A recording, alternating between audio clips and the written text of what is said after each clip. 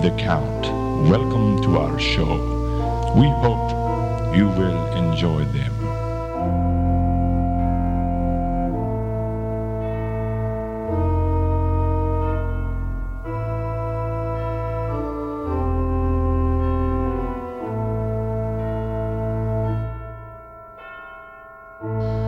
When movies reek in an endless parade, and strange and frightening sounds echo through the audio system of your choosing. Whenever Andy's anger flickers, where the air is deathly still with plot holes and fourth wall breaks, that is a time when ghosts of old Disney movies are present, practicing their terror with ghoulish delight. Welcome, foolish listeners, to the Medfield College Film Society. I am your host. Our tour begins here in this gallery, here where you see paintings of some of our society members as they appeared in their corruptible, pre-flubber viewing state. Kindly step in all the way, please, and make room for everyone. There's no turning back now. Please drag your bodies away from the walls and into the dead center of the room. Your cadaverous pallor betrays an aura of foreboding, almost as though you sense a disquieting metamorphosis. Is this haunted podcast actually stretching? Or is it your patience to listen about more and more niche movies? And consider this dismaying observation. This podcast has no windows and no doors, and hardly any taste, which offers you this chilling challenge to find a way out. Of course, there's always my way. With a spooky Halloween special. Woody.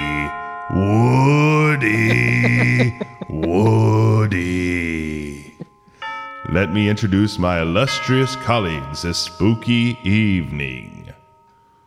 In the swamps of Central Florida, where the bears roam free and invade Disney parks, Michael Crawford, my brother, how you doing this Halloween spooky evening? Boo, get out. I'm excellent. I'm here in my suit of armor. Teetering back and forth. This one's already taken. Yeah. Yes. And that's what I call a pretty lady. Fun, huh? Yes, and we're going to go up to the mountains, the cold mountain, perhaps. Andy Brown. Happy Halloween, Andy. Hello. Happy Halloween. That's a really jovial Michael Eisner right there. Hello. Yes, and in the Queen City, looking for that gold they found before the 49ers, Mr. Robert McSwain. Robert, how's it going?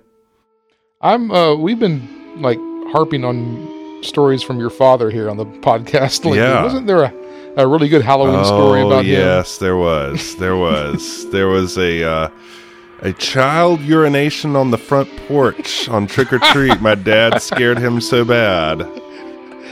Oh boy! Well, your voice kind of reminded me because of him doing his spooky voice. I remember, and then I heard that story. What about Red Devil? You want to share that one? So was it your 13th? 13th. Birthday? Yep. Yeah, This is a good one. We had a sleepover there at the Shelby Crawford house, and Wilson was the master of ceremonies that evening. Yes, he was. He was in his element. And we played a game called Red Devil, which was basically just sort of like hide and seek, but in the dark. With dark. Satan. With Satan. So we would start at the front of the house, and then your dad went and hid in the back of the house, and we had to say, what was the song? We had to sing a chant. Ain't no devils out tonight. Yeah. Mama killed them all last night. Or Daddy killed them all. Yeah. Yeah, somebody killed them all last night. So, and then we come around the corner to the back where the big oak tree was, and he leaps out at us. And like it was this sheer terror. And Run over! we're all like trying to get away, and he's chasing after us. It was bizarre. He was in a high. He was not thinking about fortuosity that night. He was definitely not. Or scaring children into peeing on the front doorstep. Oh man, some really good Halloween memories here at the society we do have. Did your mom get really into Halloween, Robert? We got a lot of good your mom stories here too. She did. She dressed up like a witch, like and rode around town one time. Was this Halloween or was this just any other time? Yeah. No, this was Halloween. I'm trying to remember why she did that. But she was like in full witch costume and like driving a Caprice Classic station wagon around Shelby and cackling. And like she was in full character. Yeah, she did not break character. And I think she was coming to do like a some sort of performance at the school Halloween party. And then there was one time, like a joint effort here. She came up with a scheme. Where she took songs, she took Christmas songs, and she had your dad sing it, and he didn't want to do it. He complained. So she brought him over, and she's like, you need to do the voice, Wilson. Make him be all funny. No, I don't. Stop. This is ridiculous. And then he went into full character, and then this is and somewhere it's still around. I need to dig that up. So you guys need to hear it. What was this for? Even this was for a Halloween party we did. It's in school. It was a puppet show. She did this whole puppet show where she had this witch singing about, it was he played the vampire. It was a witch and the vampire. Oh man, I never knew about this one. And then he did he did the response, and he was all in like, yeah, I gotta find it now. Wow, yeah, we gotta get that. Yeah, your mom could pull stuff out of my dad. Podcast. Stars, but yeah, she could pull stuff out of our dad that no one else could.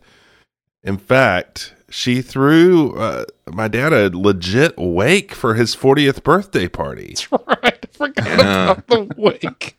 Oh gosh, with like everybody dressed up in black, and they had like gravestones and everything. It was... gravestones in the front yard, and like with Wilson, all of like Wilson's like. I don't remember what it was like. Yeah, it was really, man. I can't believe he attended that event. But we have pictures. It's the power. It's the gravitational force. Well, all that sets us up very well, as we're the Crawfords' big Christmas family. I know McSwains are as well. The Christmas Halloween nexus. We should have had this, between holidays this year. Who knows? But Michael, what are we watching tonight? Tonight we are watching the 1993 Hallow Christmas classic, The Nightmare Before Christmas, directed by Mr. Henry Selick, written by Caroline Thompson, based on a story by Tim Burton. Featuring the voices of Danny Elfman, Chris Sarandon, Catherine O'Hara, bless her, William Hickey, Glenn Shaddix, and Paul Rubens, R.I.P. Man, yeah, what a role Tim Burton was on at this point. I mean, yes. Mercurial rise from kind of oddball Disney animator to being asked to direct Pee-wee's Big Adventure to Beetlejuice, Batman, and Batman. this. It's just...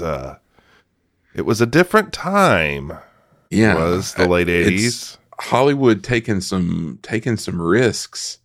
Yeah, and Burton wanted to direct this, but he was busy on Batman Returns. So Henry Selick, who was also a former Disney animator, stepped in, directed. Henry Selick, a stop motion master, done some great films over the years, and obviously this is one of them. But this is an idea that Burton had when he was working at Disney in the early 80s as a young animator and just having weird ideas.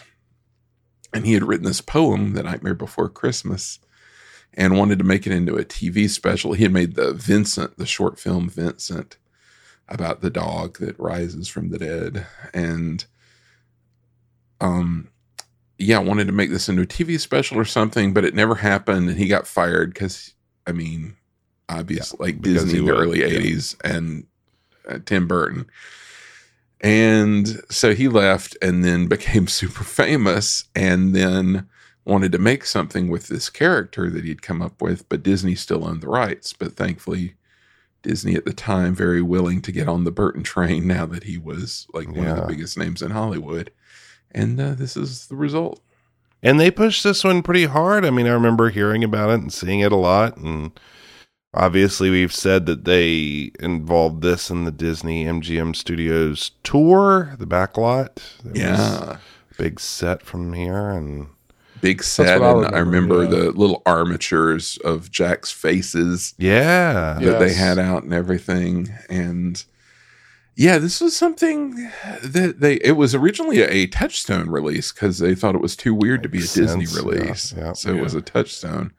And it did all right. It didn't do great, like super great, but it did all right. I mean, it made a profit and made him some money. But as, you know, in Hollywood, it's got to make all the money or it doesn't count. So it kind of came and went. And then, you know, the Hot Topic happened. It was Hot Topic in Japan, I think, are what saved this movie. And suddenly it kind of came back and became a cult thing, and then kind of a bigger than a cult thing. And I know they post converted it to 3D there and would release it every year, like in the noughties, you know, every year at Halloween for a while there in cinema. And yeah, it just kind of became a thing on its own. I have a question. Yeah. So I was today at work, my co-producer / director I work with for my real job was a big fan of this movie. He mentioned that Burton didn't want his name on it. That's what he said, and he had written a term paper on it. So I'm assuming he was right. I didn't know that, but he said in the 11th hour, Disney was kind of panicking that no one was going to want to see it, and they thought if they attached Burton to it, you know, at the top of the title, then people would be more would flock to it faster. But that definitely sounds like them for sure. Yeah, so especially at that time. I have no reason to doubt that at all. He really wanted it to be was it Selick? Is that Henry Selick? Yeah, Henry Selick's thing, and he didn't want to kind of step in front of him. What a guy! But then Disney was like, no, we got to have you because you're the man right now. So it's the same company that almost this exact time said they wouldn't use Robin Williams' name to promote Aladdin, and then did it anyway, and infuriated him. So that scans. Clearly, they made up for that later with old flubs. But I have an aside here because I've just seen so much about this online. Has anybody revisited Batman Returns? And if so, is it really good? Because I remember going to see it at Cinema 4 and being very confused. Anybody? People love that movie. They do. Like really a lot of people say it's the best Batman movie, and I'm like, oh yeah, I see that all the time. Yeah, I guess I'm not shocked because people are like defending the prequels and other that's a big thing. Things that I didn't care too much for. People are dumb. I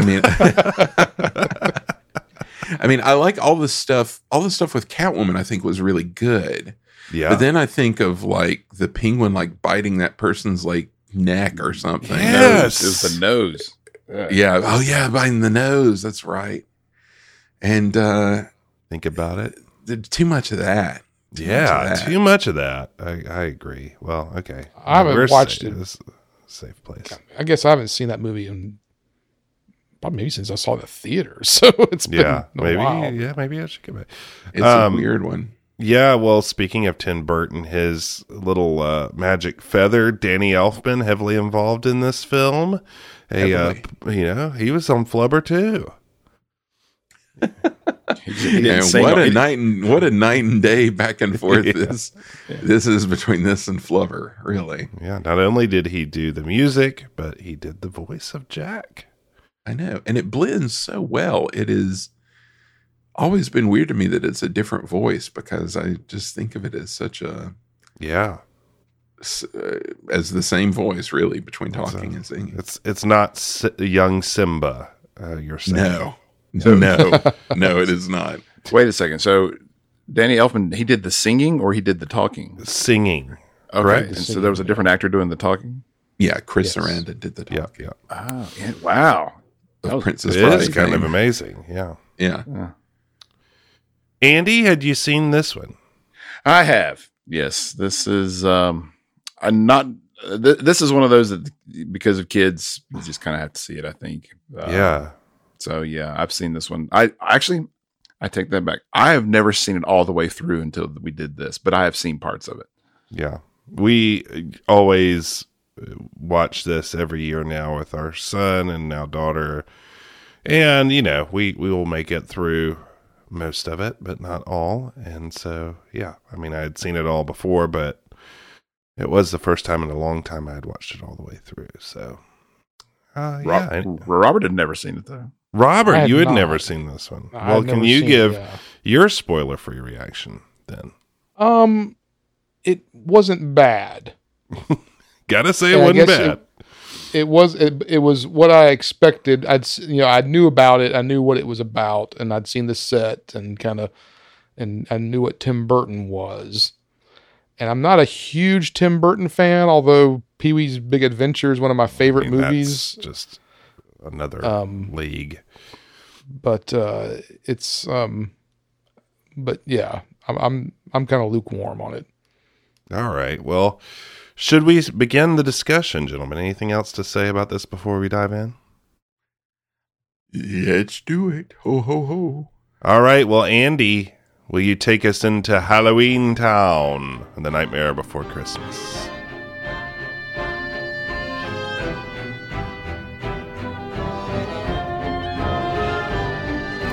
Boys and girls of every age, wouldn't you like to see something strange? Come with us and you will see. This our town of Halloween. This is Halloween. This is Halloween. Pumpkins scream in the dead of night. This is Halloween. Everybody make a scene. Trick or treat. Tell the neighbors on your diaphragm. It's our town. Everybody's free. This town of Halloween. I am the one hiding under your bed. Teeth ground sharp and eyes glowing red. I am the one hiding under your stairs. Fingers like snakes and spiders in my hair. This is Halloween. This is Halloween. Halloween. Halloween. Halloween. Halloween. All right, we get a modern Disney intro, which I liked. I know, that's cheating. That was such cheating. I thought that too. I was disappointed. Yeah. And we get the title. Nothing fancy, just Tim Burton's The Nightmare Before Christmas. By Tim Burton. Written by Tim Burton. Yeah, Tim Burton. Directed by Tim Burton. Please like this. Of course, a play on the famous Christmas story, The Night Before Christmas. The camera pushes in on a circle of trees, each containing a symbol of all the major holidays, at least American holidays, right? I counted 7 total. There was like New Year's Day, Valentine's, St. Patrick's Day, Easter, Thanksgiving, Christmas, and lastly, Halloween. I love this. I love the trees and the woods. Yeah, it's fun. Yeah, as a narrator tells about where holidays come from and how this story took place a long time ago. With the camera pushing in, the Halloween tree painted with a jack-o'-lantern has like this door-like thing that kind of opens up. And we go into the blackness and the music kicks in and we start seeing a series of all kinds of spooky Halloween figures and images like a jack-o'-lanterns and like a strange, like a scarecrow jack-o'-lantern thing, which it's in the wind. And this being stop motion, that was amazing right there. Oh my Just gosh. watching how the wind interacted with it. And that was so well done. Yeah. And yes, there's ghosts flying through the cemetery, which I'm amazed. How did they do that? How did they do the ghosts? I think that was probably traditional animation, I would guess. Yeah, but the way they blend the traditional animation stuff with the claymation is really amazing. I think it really is. I mean, that's what this whole movie to me is, just like sorcery. Like, I don't know how it exists. Yeah. Like I've seen, you see CGI animation, you see like old traditional hand-drawn animation, but like stop motion to me is like, how is that real? Because I just can't imagine doing it. Yeah. It took them 3 years to make this movie, I think. I bet it did. Yeah, I believe it. About right. And I mean, because they had to write it and have all the music and then animate to that, which is crazy. So there's all these strange, scary monsters, and they're singing "This Is Halloween." One thing I want to say about the character design, it's they're kind of like grotesque. It is absolutely. There's a certain art style that it's not just like this silly scary, but it's like a creepy scary. Yeah. I thought it was like this, like that kid with like the stitched up eyes and stuff. Like, that's why I was really surprised that this was a Disney movie, and you guys touched on it in the intro, but I could see why they would be hesitant to release this under the Disney. Yeah, right. Yeah, for sure.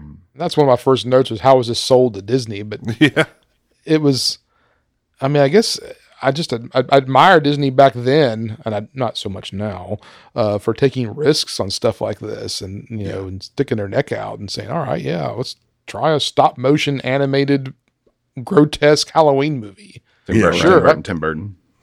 Tim Burton. All right, well, as the song draws to a close, that scarecrow jack-o'-lantern man that we saw there at the beginning is introduced as Jack Skellington, king of the pumpkin patch. Jack sets himself on fire, much to the delight of the creature citizens of Halloween Town, and then he extinguishes himself in some sort of like green goo water stuff. Yeah. And then rises up to applause from the creatures, and looking more like a combination of like a white skeleton and a jack-o'-lantern. That's about an accurate description, would you say? I think so, yeah. All right. Well, Halloween is over, and everyone in Halloween Town has been celebrating and doing their Halloween jobs. Jack and the mayor of Halloween Town are thanking everyone, and just the mayor weirds me out. I know it's the voice of the guy from Beetlejuice. It's Otho, yeah. Yeah, Beetlejuice. Still not a big fan out. of the mayor. No. Jack. What would you say it is about the mayor that's like you have the problem with? So he's got two faces that rotate, and he's an anxious mayor. I think it's just the shrillness of him that bothers me. He's very shrill. Yeah. And also, I'm going to throw in that there's a lot of stuff happening. There's just so many animation things. So if you guys want to, call out something, just go for it. But gosh, it is like a visual like vomit, right? There's just like so much going on from the very That's top. what I found. Like, just trying to, I'm trying to figure out how they were doing all this stuff, there's so many things that like so many little shots and things that I'm just obsessed with. Just like the way how he comes out of the goo and it's like running down his face, and it's just little things like that stick in my mind. I mean, part of it reminds me of, I know theme park design is from film design, but it does remind me of like some Imagineering stuff. There's like so many throwaway gags that are just designed in a certain spot. It's obviously very three-dimensional because it's a real set, but it does kind of remind me of that. Everything is so in harmony and bizarre, and it's just so much work. It's just what I kept thinking. I'm like, first you've got to design every single thing, and then you've got to design where they are to interact with each other and who gets the attention and all that stuff. It's just crazy. Yeah. And they shot at 24 frames a second, so for every second they had to make 24 movements. That's just crazy. That makes me nervous to think about. Yeah. All right. So Jack is the Pumpkin King, like I said, and he's like the main guy or the leader of Halloween / Halloween Town, even though there's a mayor. And apparently he's really good at his job because everyone is congratulating him on another great, successful Halloween. Then spectating from afar is this Frankenstein's bride looking kind of lady named Sally, who was created and lives with this creepy mad scientist guy. And she's been lacing his dinner with some stuff to make him sleepy called Deadly Nightshade. Also, good band name if there's not one already. Yes. Also, she can go out and check out the town. And she's also got some sort of a thing for Jack. We're going to talk about this because I don't quite follow this. But yeah, the creepy scientist guy played by, what's that actor's name? It's William Hickey. Yeah, William Hickey. He was on, here's how I know William Hickey. I loved the show Wings on NBC. Uh-huh. There was, and William Hickey played a reoccurring character on there named Carlton, who was just so bizarre, and I've always loved that guy ever since then. But I was happy that I didn't realize that it was him. So yeah, he was awesome.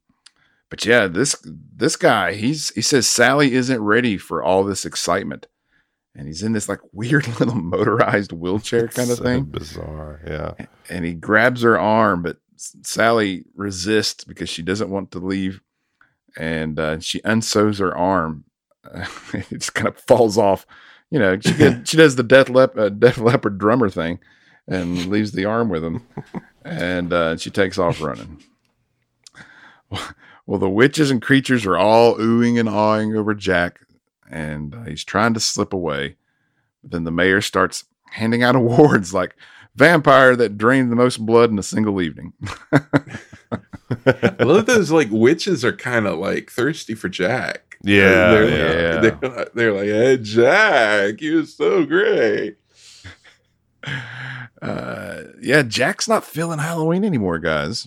No, he's old hat. He's sadly kind of slips away to some sad music being played by a monster band trio, which I loved. The monster band. And when he flips them a coin, and that saxophone player is like, "Nice work, Bone Daddy."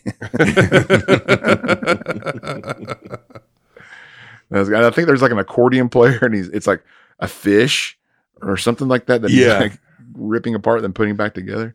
You got the upright bass player with like the little baby head and the sound hole.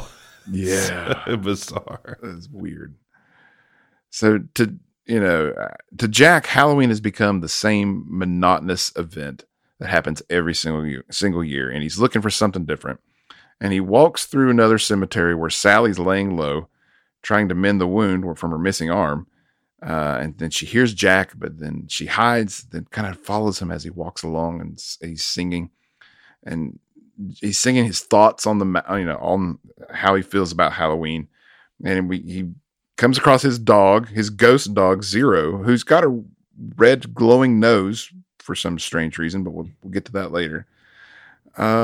He just keeps walking and walking and walking. He's trying to come up with something new for himself. All the while, Sally is dipping and darting behind headstones. And then she whispers to herself that she knows exactly how Jack feels. Well, Sally sees some more deadly nightshade, picking it and returning back to her home with the creepy mad scientist Dr. Man, who takes her back, and he reattaches her arm for her. And then we find out that Sally has already poisoned this guy like 3 times this month. Also, she can run off because she's restless. And the creepy mad scientist Dr. Guy says that she is his because he made her with his own hands, and she wouldn't be running, and she shouldn't be running off like she is. And he thinks this whole restlessness thing is temporary and it'll pass. It's kind of a weird relationship. I can't tell if it's like, if it's a romantic thing that he created, or is a daughter thing, or because he's mean, but then sometimes he's very caring towards her. It's kind of strange. See, yeah, all right. Well, the next morning, it is. Here. The next morning, back in Halloween Town, the mayor has arrived at Jack's house looking for him, and he rings the doorbell, which made me laugh because it's like a woman screaming. Yeah. Yeah. It's like pull the string and like, ah! The mayor wants to discuss the plans for next Halloween with Jack, but he can't find him. And then when he's told that Jack's not home and hadn't been there all night, he gets rather upset. Gets his panic face on. Oh, yeah. Then cut back to Jack. Jack's walked so far now that he ends up in the middle of the same forest that we saw at the very beginning with that circle of holiday trees. And speaking of holiday trees. Yeah. Oh, yes, sir. It reminded me of my childhood with all the holiday trees. And you may ask, were there multiple holiday trees? What are you talking about, Robert? Because we had a tree for every single holiday, including St. Patrick's Day, Valentine's Day, Arbor Halloween. Day. No, we didn't do Arbor Day, but you didn't have a tree for Arbor Day, but had Easter and Thanksgiving had its tree.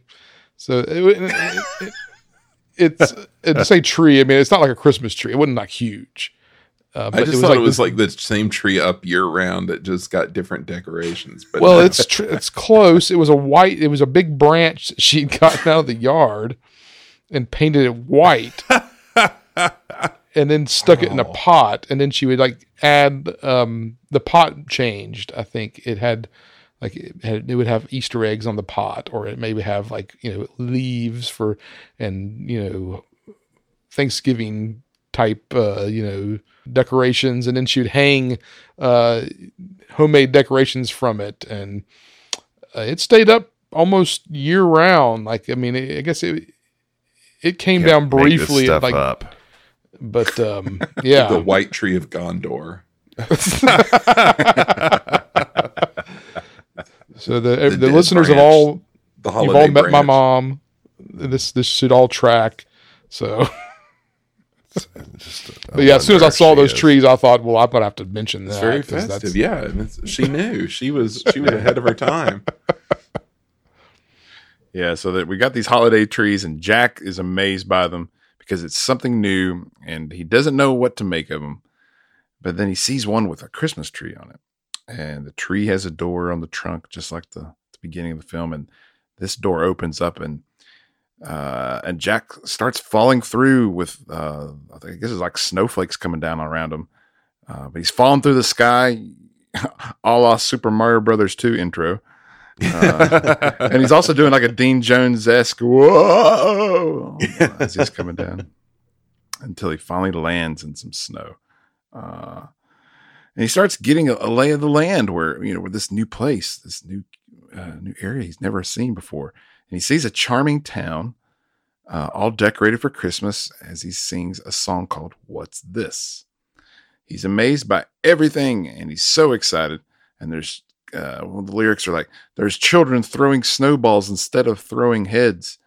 And then they're busy building toys, and absolutely no one's dead. He's just walking all over this place, and it's called Christmas Town, like Halloween Town.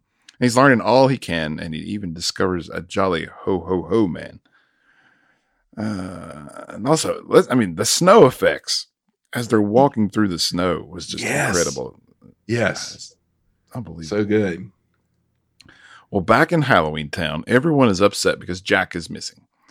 And the mayor's freaking out, like we said, and he's really upset because there's only 364 days left before the next Halloween. It's like, you got time there, Mayor. The mayor declares it's time to sound the alarm, which is in the shape of like a metal frightened cat. And you crank its tail and it starts screeching. Which I love that. I love that too. I would love to have something like that. I was like, I wonder if they've ever made. Surely they've made one of those. They're bound to have at some point. Well, hearing the alarm, Sally is in the kitchen back at her home prison thing, whatever, and she's cooking up some soup for her captor, and decides it's time to poison him again with some more deadly nightshade. She uses an interesting plot line for this movie with a lot going on already. Yeah, really. She uses some frog's breath to cover the odor and some worm's wort for taste. But this time, when she serves the creepy mad scientist Dr. Guy, he's way more suspicious. And frog's breath. That's good. And he says he's not going to have any until she tries some. Well, Sally pulls out a slotted spoon from her sock, as you do. and tricks him into thinking it's okay to consume, which of course he does, and he's put into a deep sleep. I say I'm obsessed with, like, in this movie, the little insert shots they do of things that are like not, I'm guessing not stop motion, but are just like live action things. Like the shot of her with, it just shows like the slotted spoon going into the bowl and then coming up and the soup like drains out. I don't think they animated that. I think that's just somebody sticking a spoon into a thing of goop. That's interesting. And there are, I mean, I don't know that for a fact, but I'm guessing. Because why would you animate that if you didn't have to? But there are a few shots like that in the movie that I feel are probably just some like second unit live action shot. And I love it. I think it's fun. Yeah, they probably did something in the camera to kind of give it the effect that it may have been animated. But yeah. I think Yeah, totally. Well, with his dog Zero barking and leading the way, Jack has returned on this like whacked out snowmobile looking thing, telling the mayor to call a town meeting, mayor, because he's brought back tales of this strange Christmas land with all kinds of weird items. Everyone has arrived for the town meeting because, before that, the mayor gets in like this car and he drives around. He's like, town meeting. Yeah, right. He's got like the big like Blues Brothers loudspeaker on the top of his car. Yes, everyone's arrived for the town meeting, including Sally, fresh off of poisoning her dad, lover, maker. I don't know. Jack describes everything he saw in Christmastown, and he even has a Christmas tree with presents to show them. Well, everybody in town's fascinated with all this, but they don't quite grasp how it's not scary or related to Halloween. And the mayor endorses Christmas right away. He's like, I think we should try it.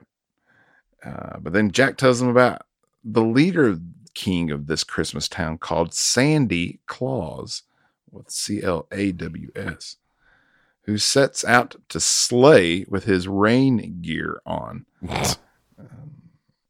And everyone cheers, and Jack's glad they're excited, but admits that he doesn't think they understand the feeling you get when you're in Christmastown. I'll be honest, I don't think Jack understands the feeling you get in Christmastown. No, Jack's a little confused about a few things. So then Jack's back at his house, and he's reading all these Christmas books so he can learn more about it, when his house is kind of decorated in spooky Christmas stuff, like a spider web lit with Christmas lights. And also, where did he get the books on Christmas? I was wondering that too. Good question. Like Amazon goes to Halloween Town. And he says to himself, there's got to be a logical way to explain this Christmas thing. And he pulls out another book, which this gave me another laugh too. The book was just called The Scientific Method. Yeah, that cracked me up too. And like a vampire climbing into a coffin, this shuts the lid on Act 1.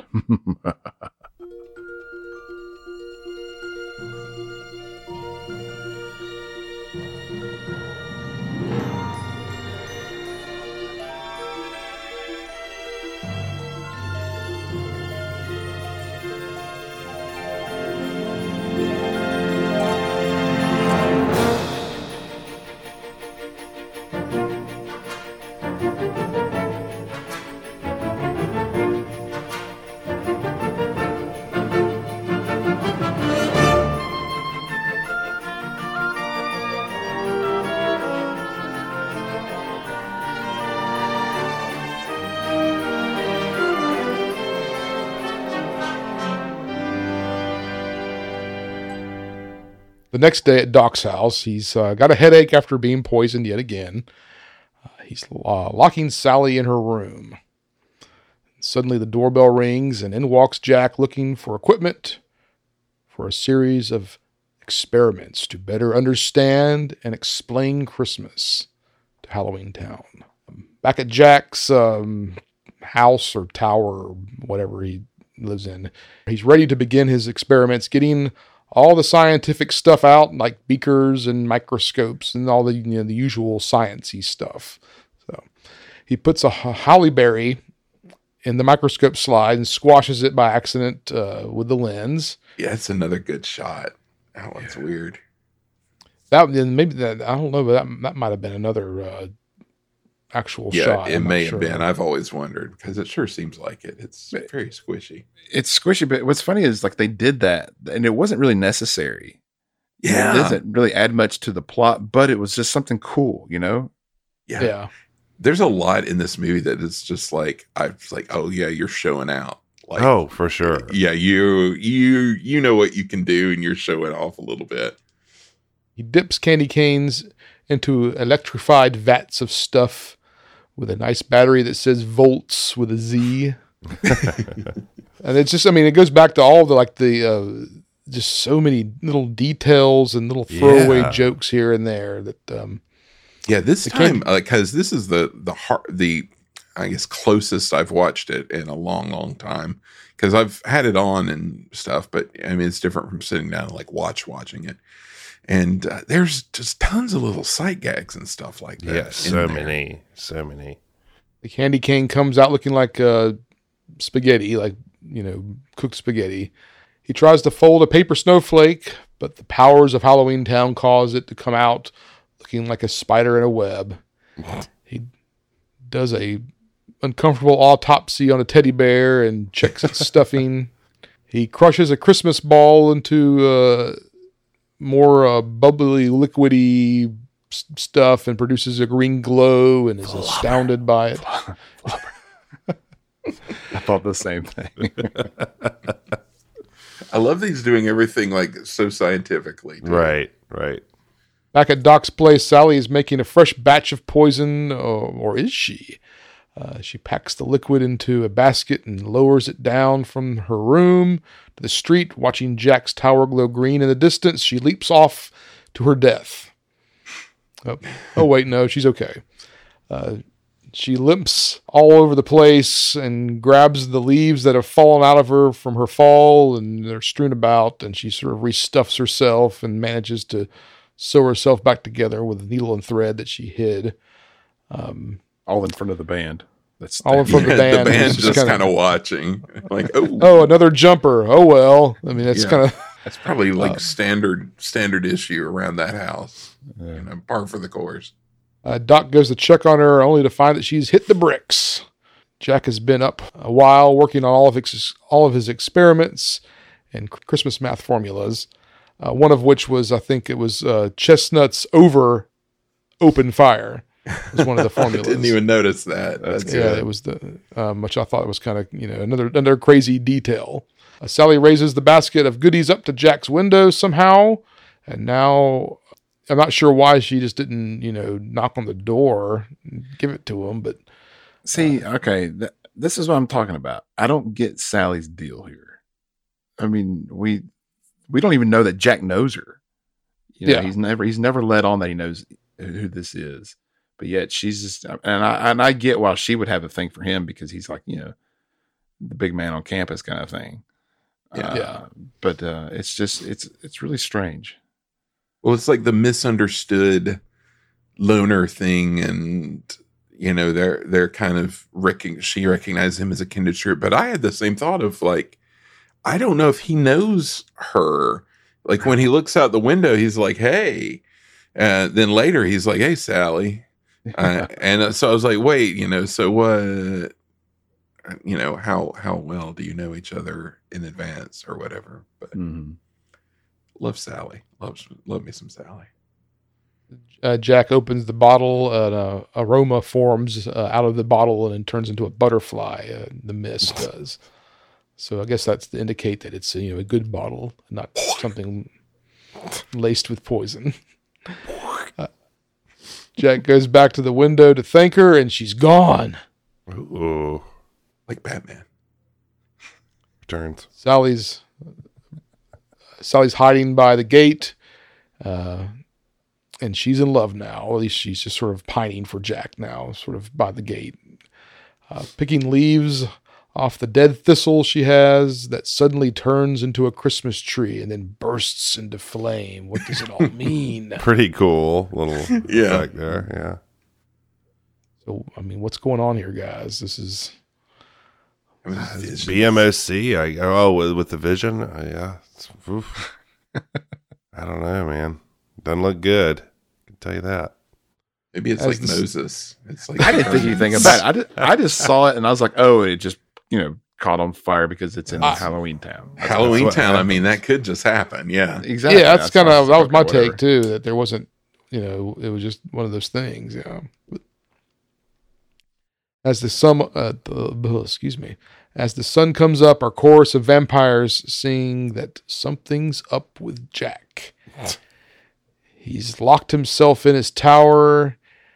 He can't get Christmas out of his head. He's going to make Halloween Town into Christmas Town, and exclaims to the crowd watching below, who cheers in excitement. Jack begins assigning Christmas jobs to everyone. The doctor's job will be to make reindeer. In walks Oogie's boys, Lock, Shock, and Barrel. Mm-hmm. Man, these kids. I hate these kids. Yeah. And the which one was Paul Rubens? Which one did he play? Locke. The one with the devil mask, I believe. Yeah. All right. Jack has his special assignment for them and warns them to leave that no good Oogie Boogie out of it. The misfits cross their fingers and agree to his terms, and we all know what that means with the crossed fingers. Mm-hmm. Not. This is one, and I guess, well, we're not going to rate this in the end, so I'll talk about this here. But, I like about this movie is that it's really short. It's really fast. It's paced like one of those Walt era animated movies that just moves. Yeah. We meet Jack. We're in Halloween Town. We find out about Jack. He's off to do his thing. There's no fat to it at all. So I hate to suggest that they pad it out at all with anything, but I would like some explanation of first who these bratty kids are, why Jack would trust them when they're clearly not trustworthy whatsoever. Also, who's Oogie Boogie? What's the power dynamic between Jack and Oogie Boogie? Because later when we meet Oogie Boogie, he's clearly scared of Jack. But what? And how does the mayor factor? How's the balance of power in Halloween Town? What are the checks and balances? And what's the electoral process to make the mayor the mayor? I'd like to know that. Exactly. Probably the same as ours. Well, those are all questions that I was asking myself. I mean, I felt like they needed to flesh that out a little bit more. Right. And yeah, I think everything in this movie moves really great up until they introduce Lock, Shock, and Barrel. Cause it's who are these people? And it's something you don't understand until you watch a movie a second time, because later you kind of find out what their deal is and who Oogie Boogie is, but when it comes up, there's no explanation of it. It's okay, I guess we'll find out what that means later, I suppose. Yeah. So yeah, that's my only beef. Back to the mayor. I just thought of this. He has two faces. Is that because he's a politician? Yeah, it's got to be. Oh yeah. Okay. Yeah, and the one is the glad handing, and the other is fearful because he's scared of everything. Got it.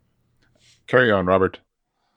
The kids set out on their quest to kidnap Santa Claus. Sandy Claus. Sandy Claus. They break out into song about how they're going to torture him and then give him to Oogie Boogie, the meanest guy in town. Yeah, this is the only part of the movie I don't like. And it's we're afield from Jack and Sally, and these are really annoying characters, so we don't need this. And the song is just too much. Too weird. Too weird. Well, if it's not weird enough, they go and collect all their weaponry. They have bats with nails in them and battle axes and spears and other torture devices, and they do it riding off in a bathtub, naturally. And we close with Oogie Boogie throwing snake eyes with his evil dice and laughing at the idea of getting Santa Claus or Sandy Claus. Back at the town, the townspeople and Jack are trying to teach the town jazz band how to play Jingle Bells. This is great. In a minor key. Yeah.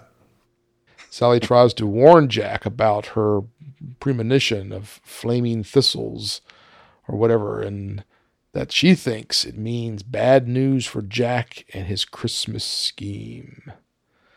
See, they could have made that clear. They could have made it that, because it wasn't clear that was a premonition. She just started saying it, but it was like you kind of had to make a jump to get there. So. Yeah. Yeah, I mean, maybe when she was holding it, she should have made some reference, like, "What does this mean? This can't be good." See, she could have been a witch and seen something in like a cauldron or something. That would have been, I think, better. Or I don't know. Yeah, to at least know that she has like visions or premonitions, right? Or Give things. us something, right? Yeah. So I mean, her only talents that she can rip off her extremities and beat people with them after the fact.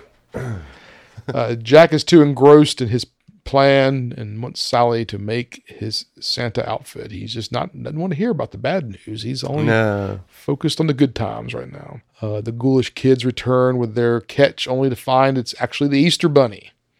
This Easter weird Easter Bunny at that. Yeah, it is. Back at Doc's place, he's building a new girl to replace Sally. Igor interrupts with the plans for the reindeer. The town begins to sing Making Christmas as they work on their projects with their own evil twists. Like the duck with the bullet holes. Yes. Whoa. And blood. Yeah. So they're smashing toys. There's ducks with bullet holes and blood. And the duck with the bullet holes always makes me think of Batman Returns. There's a because wasn't there like a giant like duck? Wasn't he the penguin like riding a giant duck in that? I think. That's correct. Yes. So there's a little parody there. Also, Paul Rubens in both of them. So he was included in everything. He's the penguin's father, isn't he? Yeah, he is. Oh, that's right. I forgot about that. Oh. Let's see, where am I? I'm just going to throw in real quick side. I got to see Paul Rubens as Pee-wee one time.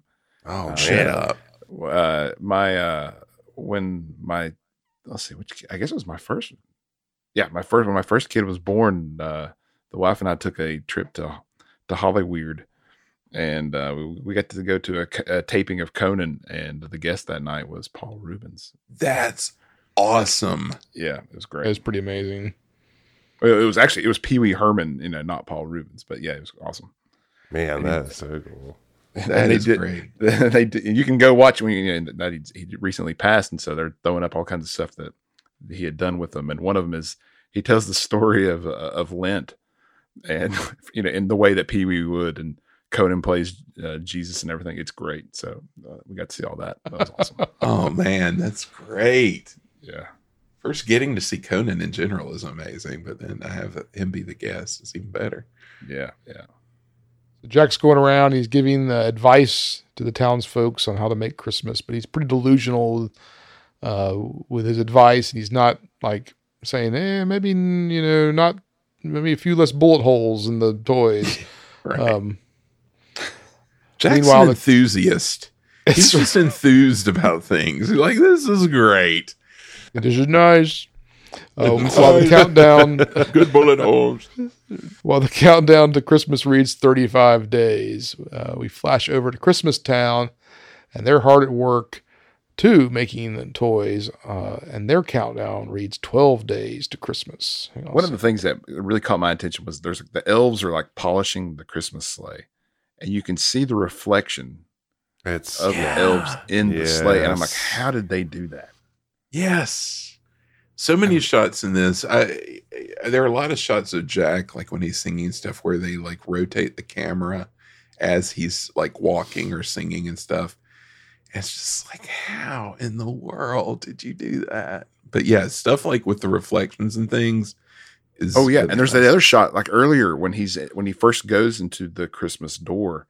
There's the handle there, and as he's reaching for it, the camera shot of him reaching for it shows a reflection of the forest behind him.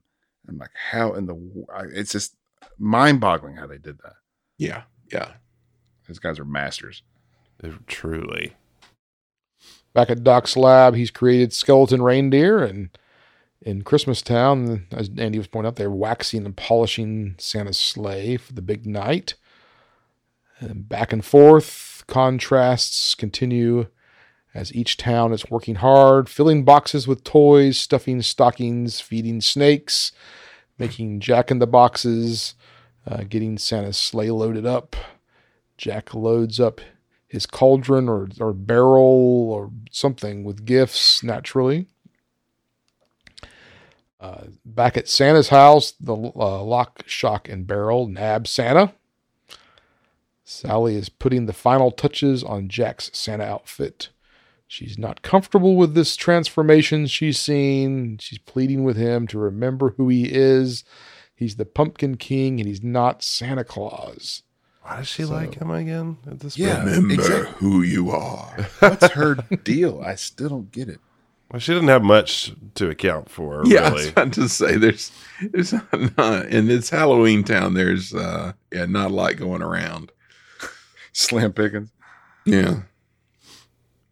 So the kids show up with Santa, and Jack is shocked to find that his hands are not claws at all. They're hands.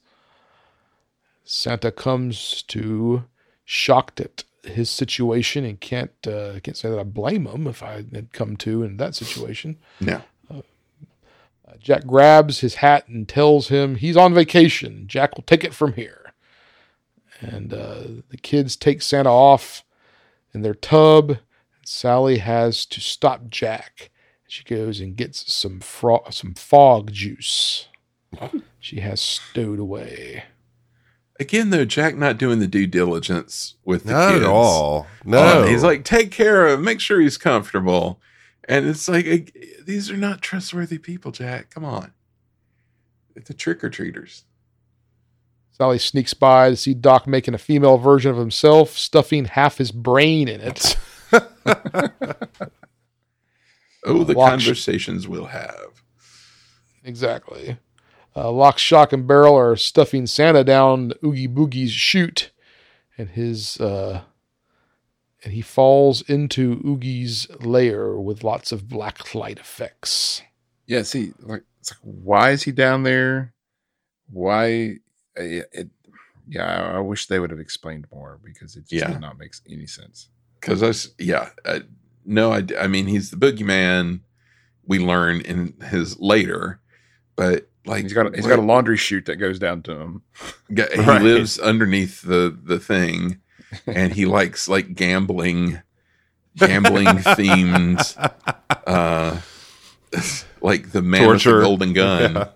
He's who's the dad of is it Tiara, the frog and the princess? Oh, the Shadow Tiana. Man. Yeah. Dr. Facilier. Yeah, Dr. Very Facilier. similar. Yeah. This just gives me PTSD from a level in Kingdom Hearts, which is this, where it's weird because it's like lair is set up. I was like, it's set up like a level from video game, and I'm like, yeah, and it was a level in a video game because they just had to directly lift the stuff from the movie. I mean, they didn't have to change it at all to make it a video game level with those, all the shooting playing cards and spinning knives and things. And it's so weird. So the boogeyman goes in the song about again how he's a gambler and he doesn't play fair. Kenny Rogers. You got to Kenny know Rogers when chicken. to hold him. Got no when to hold. Lock, Shock, and Barrel are listening through the boogie chute with delight, and we wrap up Act 2.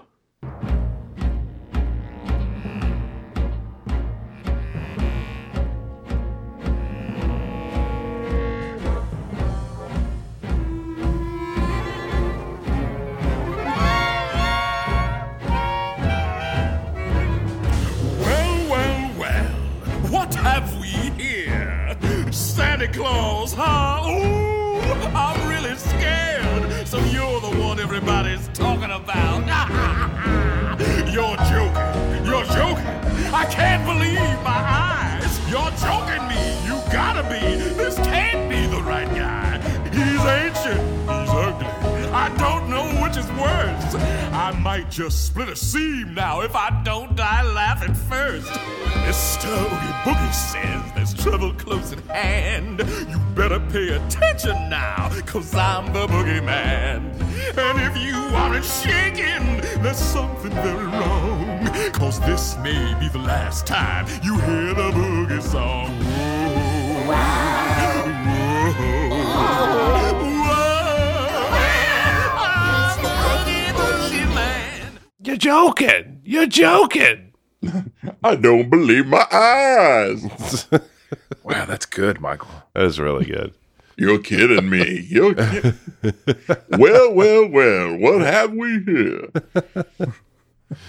Michael audio cosplay Oogie Boogie. Yeah, right. Go to Oogie Boogie Bash. You're joking.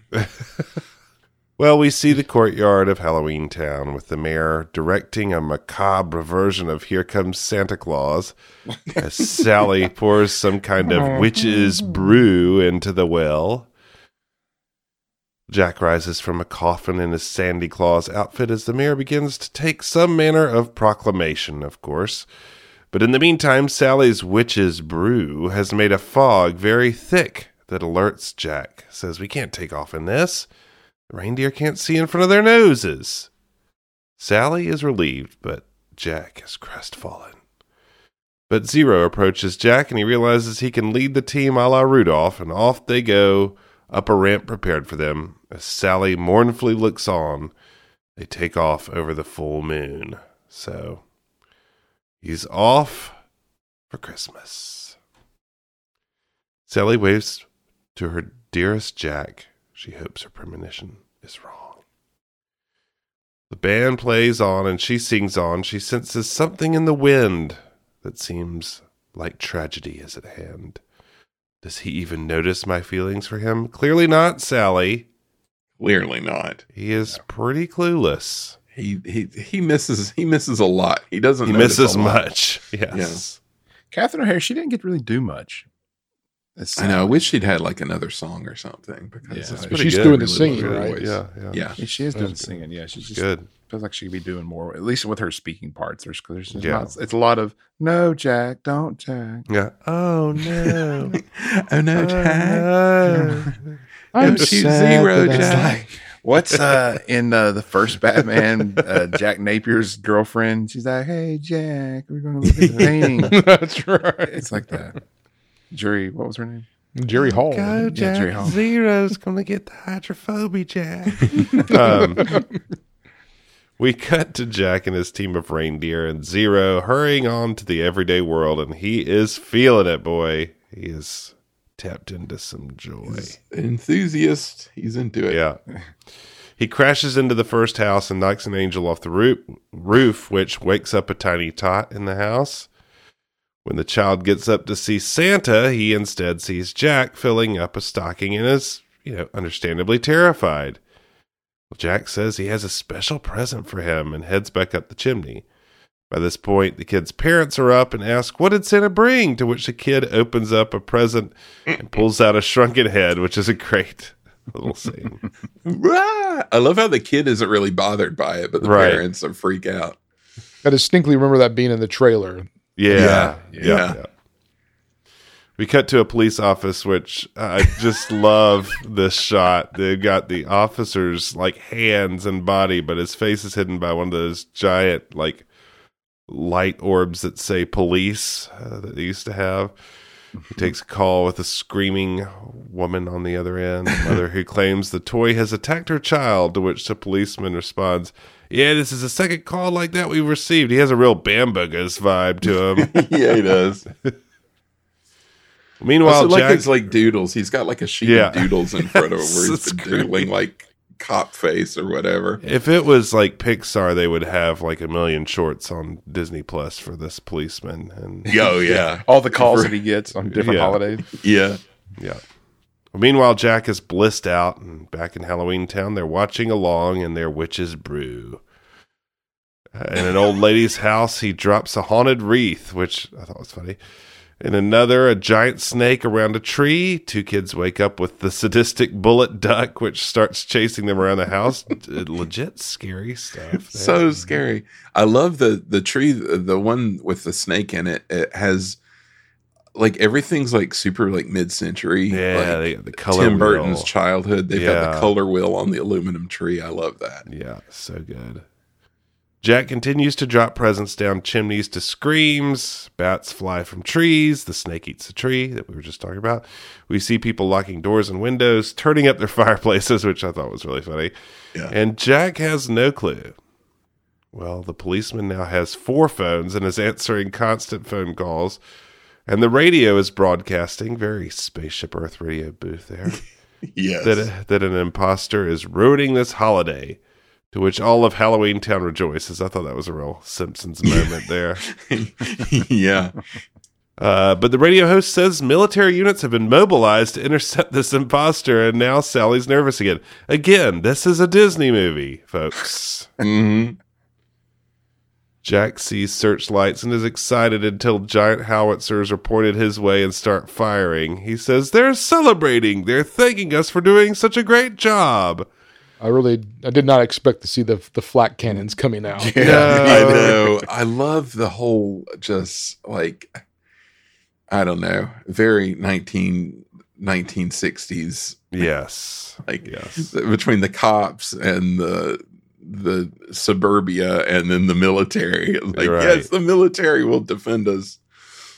Civil defense. It was just an interesting choice not to show the adult faces, I thought. Yeah, that is interesting. The unsettling Japanese children was a choice too. Well, back in Halloween Town, Oogie Boogie is with Sandy Claus and doing his business to him when we see a leg appear through the door. It's Sally's. Well, Oogie is excited, which is creepy. He spits in his hand and whips his hair. Like, if he had hair, he slinks it back. I'm like, yeah. Boy. It's a good move. And he's got a foot fetish. He likes feet. Yeah. Sally's hands drop down that are, dismembered to let Santa Claus free. And eventually Oogie figures this out and is none too pleased and starts yelling and doing giant inhales. I mean, Oogie is pretty creepy. Yeah, he is. Pretty creepy. He's got bugs in his mouth. Yep. Sally, the real hero of the movie. Oh, really? For sure. Leave it to the woman. Anyway, we cut back to Jack, who's starting to figure out that he's the target of all this bombardment. Right around the time a shell hits his sleigh, and he says Merry Christmas to all and to all a good night as he falls to a fiery explosion as Halloween Town looks on and mourns, and just a reminder that this is a Disney movie. And I don't mean to be a downer here, but that's not how flak cannons work. You don't shell the target. Yeah. Whatever. Well, the mayor says he knew this Christmas thing was a bad idea. Not true. That's not true. He didn't say that. He didn't know that. Terrible news, folks. The worst news of our times. Jack has been blown to smithereens. Terrible news. We see a different policeman back in the real world driving through neighborhoods saying there's no sign of Santa. Christmas will have to be canceled. I love that he's going like driving down like street to street, like door to door. Like, Silhouette. Sorry, folks, that Christmas is over. Sorry. Jack, for his part, is out cold in the cemetery, is roused by Zero into song. Andy, how are you doing with the libretto here? All these songs. It's a lot. It was a lot, and I have to admit that's one of the problems I have with this movie because of all the singing. But we'll talk about it at the end. Okay. Well, he's finally sad. This is not a happy Jack. He sings he never intended all this madness. All he wanted was to bring them something great. But he did his best. At least he has left some stories they could tell. For the first time since he can't remember, he feels like himself again, and all of a sudden he remembers he is the Pumpkin King, and he's got some ideas that will really make him scream. He can't wait for Halloween. And then he realizes he may just still have some time to set things right. Oogie Boogie has Sandy Claus over a barrel now, but Jack is on the case. He's on his way. He hears Sally yelling, climbs down into Oogie's lair as he's about to drop Sally and Sandy into a witch's brew. Yeah, again, Michael, the balance of power here clearly in Jack's favor. Yeah, all he has to do is show up and Boogie like freaks out. So what? How does that work? Jack just not really that intimidating a guy, but apparently in Halloween Town he's hot stuff. He's got a long reach with those. Yes. Exactly. Right. Well, Oogie says one more roll of the dice ought to do it. Rolls snake eyes and slams his canvas fist down to get 11. And as he tries to send Sally and Sandy to their fiery grave, Jack arrives. And Oogie has a few tricks up his sleeve, mainly giant playing cards that Michael mentioned with rotating daggers, slot machine cowboys who shoot. Probably gave Michael some video game PTSD there. Oh, God, you have no idea. A giant I do love, I gotta saw. say, I love the musical sting when Jack comes up, when Oogie's like pulling up the thing that he's slid Santa Claus off, but then he pulls it up and Jack's like got his like his elbow down and his face on his hand like a glamour shot pose. And there's a great music sting there that I really enjoy. Well, Oogie tries to escape, but Jack pulls a thread on the canvas and reveals that Oogie is made completely of bugs, which is very disturbing. So gross. Really, especially gross. the shot. Oh, this is another one of those that I think it was probably a live action shot. Is when the bugs are falling into witch's brew. Yeah, and witch's brew. It's something like a witch's brew. But the bugs are just like it's like sprinkles on ice cream. Yes, like coming down into this stuff. That one seemed right. He's standing over Santa Claus and he's like bugs dropping into Santa Claus's like beard. Oh, that's so gross. Yeah. They would disappear behind the hair, and I was like, oh. I mean, this yikes. This movie is already pretty dark, but it's really starting to like bottom out for me at this point. Yeah.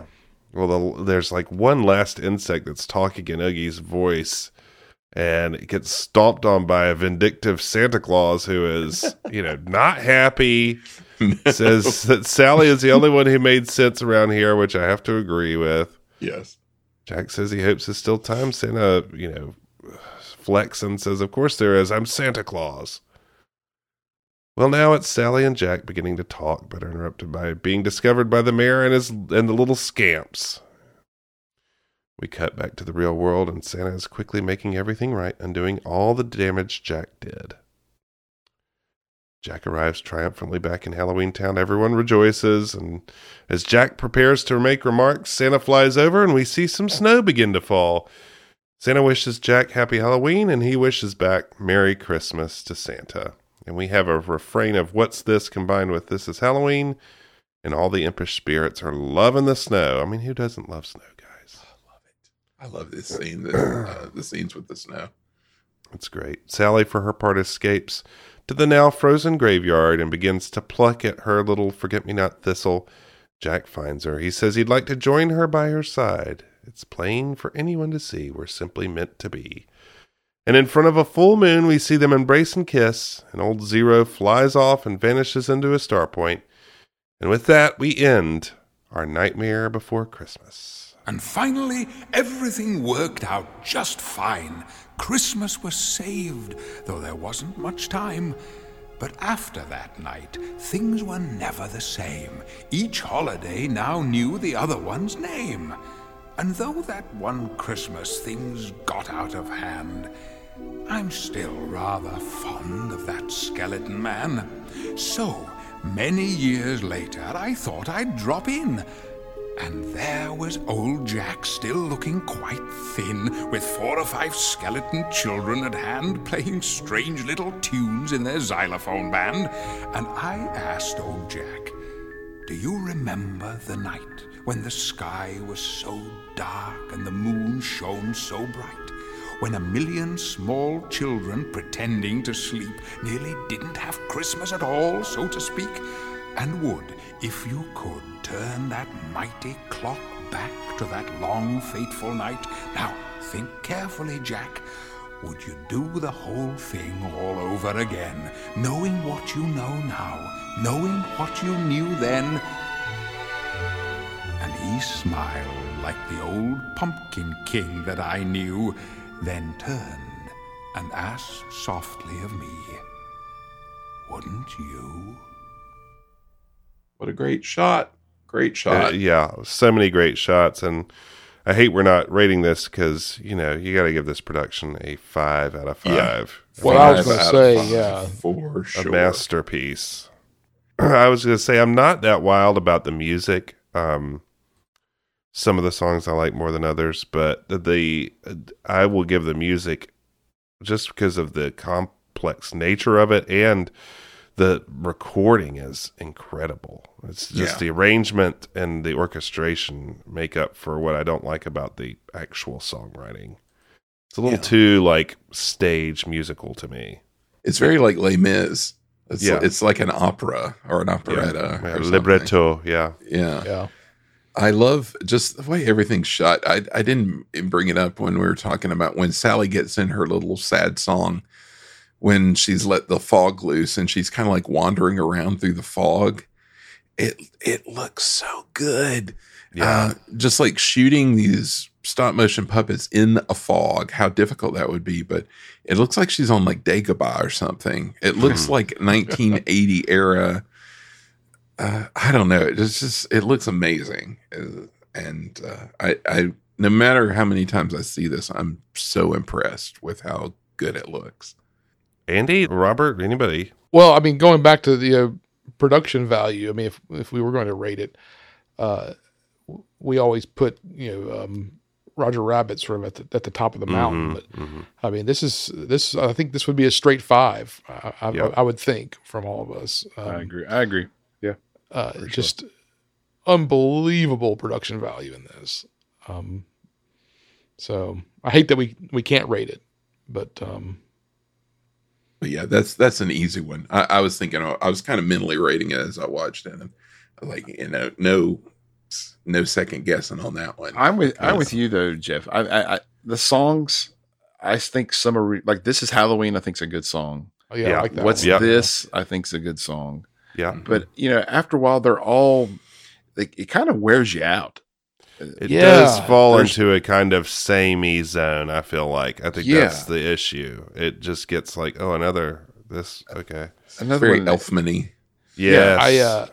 I put that in my notes. Just the Sally song, just sigh. I mean, just I was ready for that one to end. And yeah, and I guess we've already started to point out some of the stuff about the writing. I think obviously the conceit is wonderful. I feel like there's just some loose ends by the nature of the length of the film.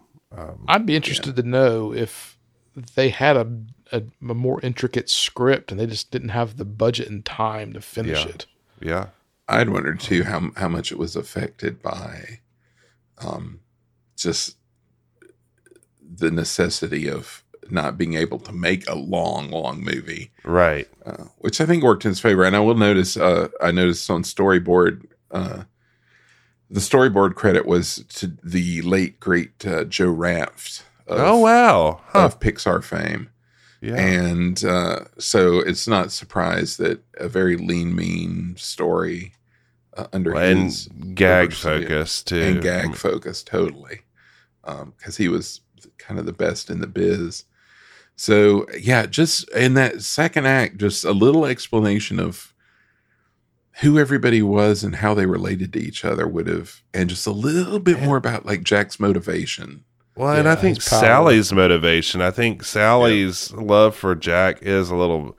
I mean, I guess he's the dude, but and she's just wants to get out. But it would be cool if there was like one little nugget of like Jack looked at me one time and paid attention to me, and or something, like just to make it more cohesive. But establishing them at all, like whether they actually even knew each other. Right, exactly. Yeah. Andy, were you the one that said it took 3 years to make this? Yeah. So yeah, I mean, suddenly Ben Wyatt's claymation Parks and Recreation makes somebody.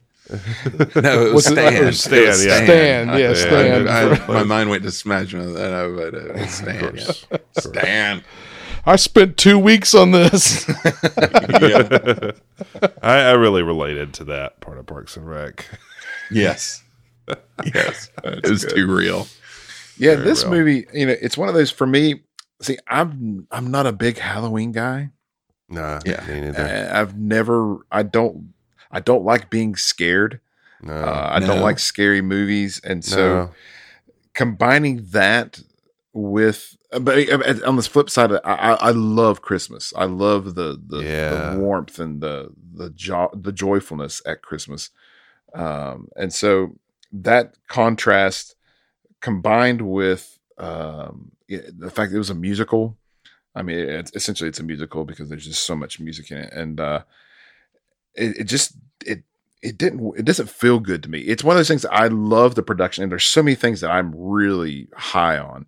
I think I know we're not rating it, but the story, the whole idea, I think is a fantastic idea. And like you were saying, there's some loose threads that I think they could tie up, and all those things. But as far as for entertainment, it's not a movie that I would put on and sit down and watch it. Now, when the family all wants to sit down and watch it, I'm like, okay. And then I can, look at my phone or whatever. Right. But it's not one of those that I'm like, this is something that I just love and want to sit down and watch. I respect it for what it is, but that's about where I am on it. I can see that. I was thinking as I was watching too, because I'm a Christmas person. I don't like scary things. I don't like gross things. Yeah. But I think this works for me because Jack, like if it was the opposite way around, the fact that Jack is obsessed with Christmas works for me because it's like, okay, you're surrounded by all this gross stuff, but you're really into, you see the appeal of Christmas. And so, I can get aboard that train, but yeah, I see what you're saying. For me though, it's just like the technical nature of it is just so amazing that even though I'm not into all the weird stuff, the strange and bizarre. It's just so amazing to me. Yeah. Just the technical aspect of it that I get sucked in every time I see it. It's like a reverse Grinch in a way. You have this, deplorable creatures that actually are interested in Christmas. Yeah. That's a good point. I had never thought about it that way. But that's a good point. Well, anything else to say before we put this one to bed? Boo! Yeah, exactly. All right. Well, that thus ends our spooky Halloween special, and it's time to turn our heads back into season 5 because this isn't part of season 5, is it, Robert? No, Jeff, this is not. This is a special. This is a special.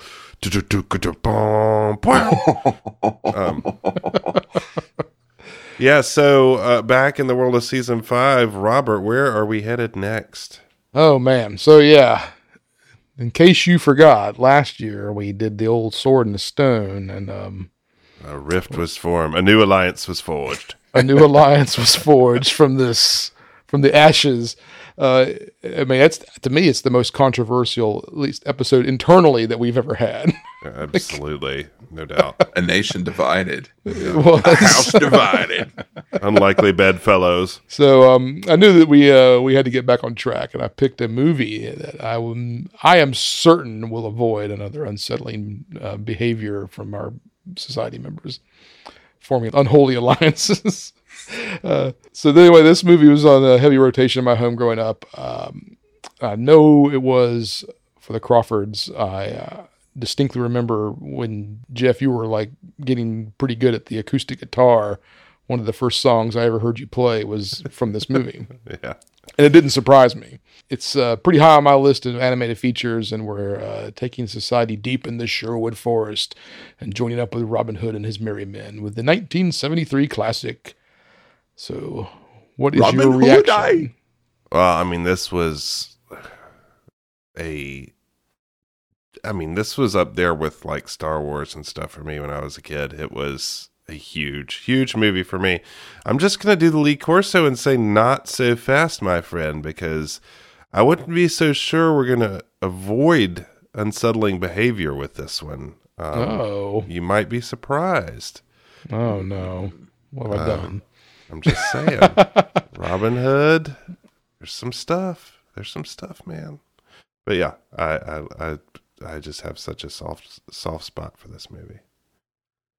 We had it taped off of Disney Sunday Movie with the Hello intro. Yes. Beautiful. So, I can find that. Well, yeah, hopefully it's online somewhere to see. If it's not, you guys need to rip it and find the VHS. Yeah, I know. Oh, I have yeah. to find it somewhere and do that. He's standing in like a set from the movie. Like, yeah. Hello, he's I'm in the Sherwood background. Forest. Yeah, basically.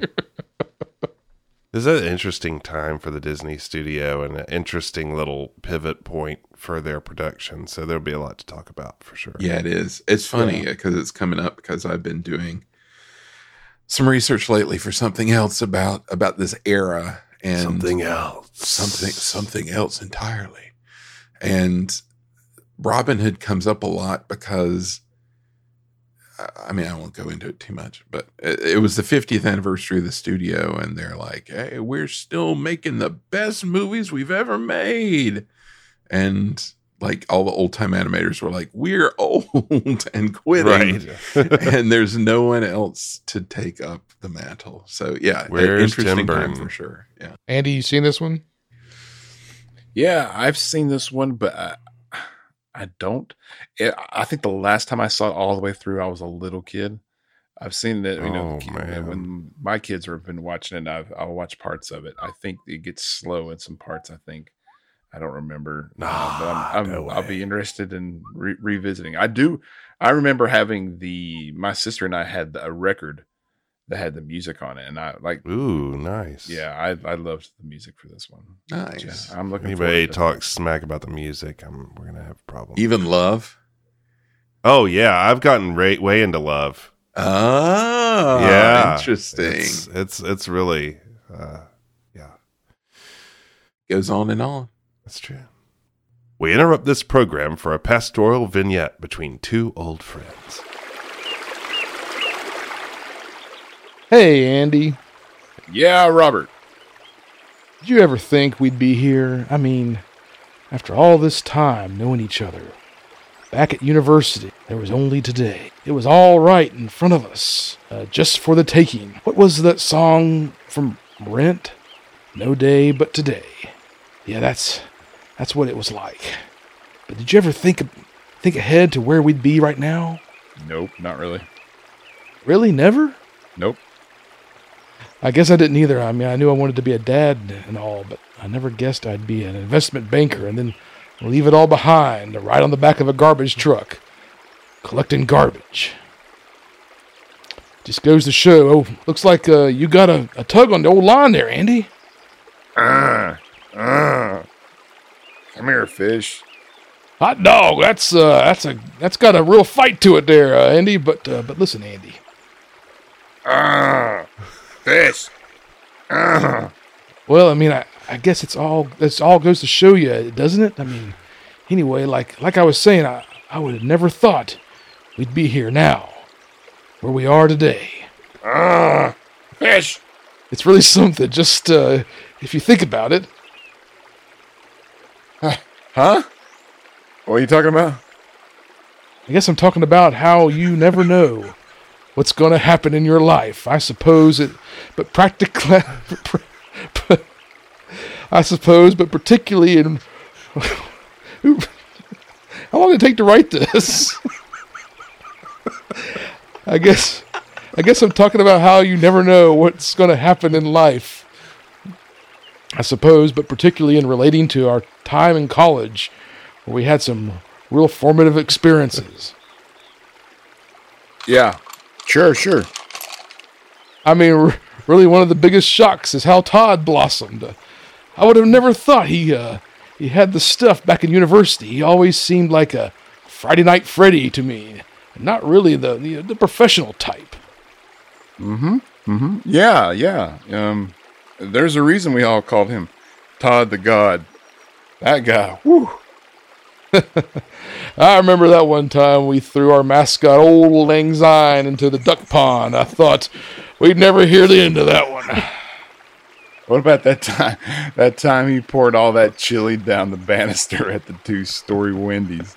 Well, yeah, Andy, we all changed, and Todd was really been a huge help here at the society with all our graphics. But not only that, he has designed business cards for me, done a lot of branding, all of my failed startups through the years, and through it all, just generally helped us look good.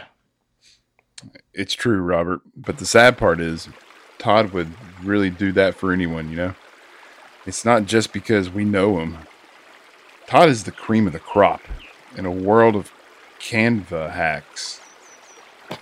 Nowadays, everyone thinks they can just slop some text on a document, call it graphic design. But Todd is an old head. He knows how it all works, and he can really make it pop. Old head, make it pop, Andy. You got so much slang, I think it's going to make this boat sink.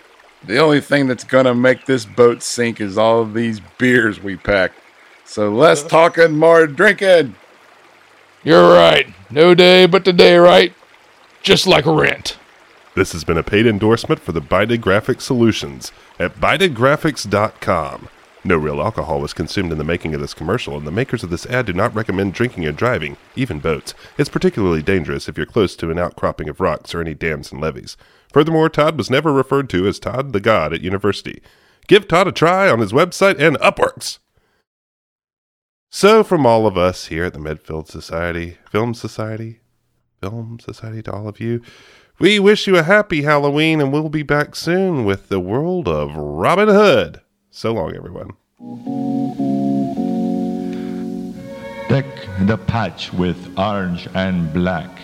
Fa la la la la. Ha ha ha ha. Take along your goodie sack.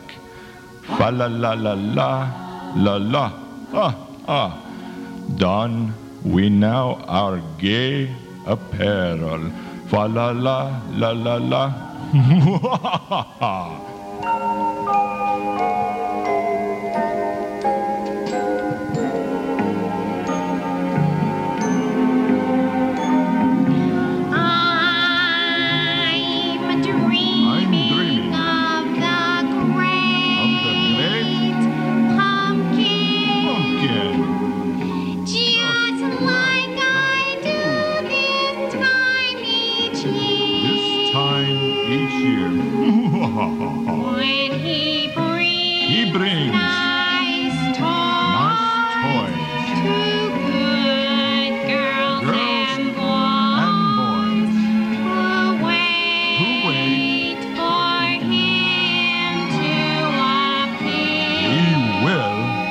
Here.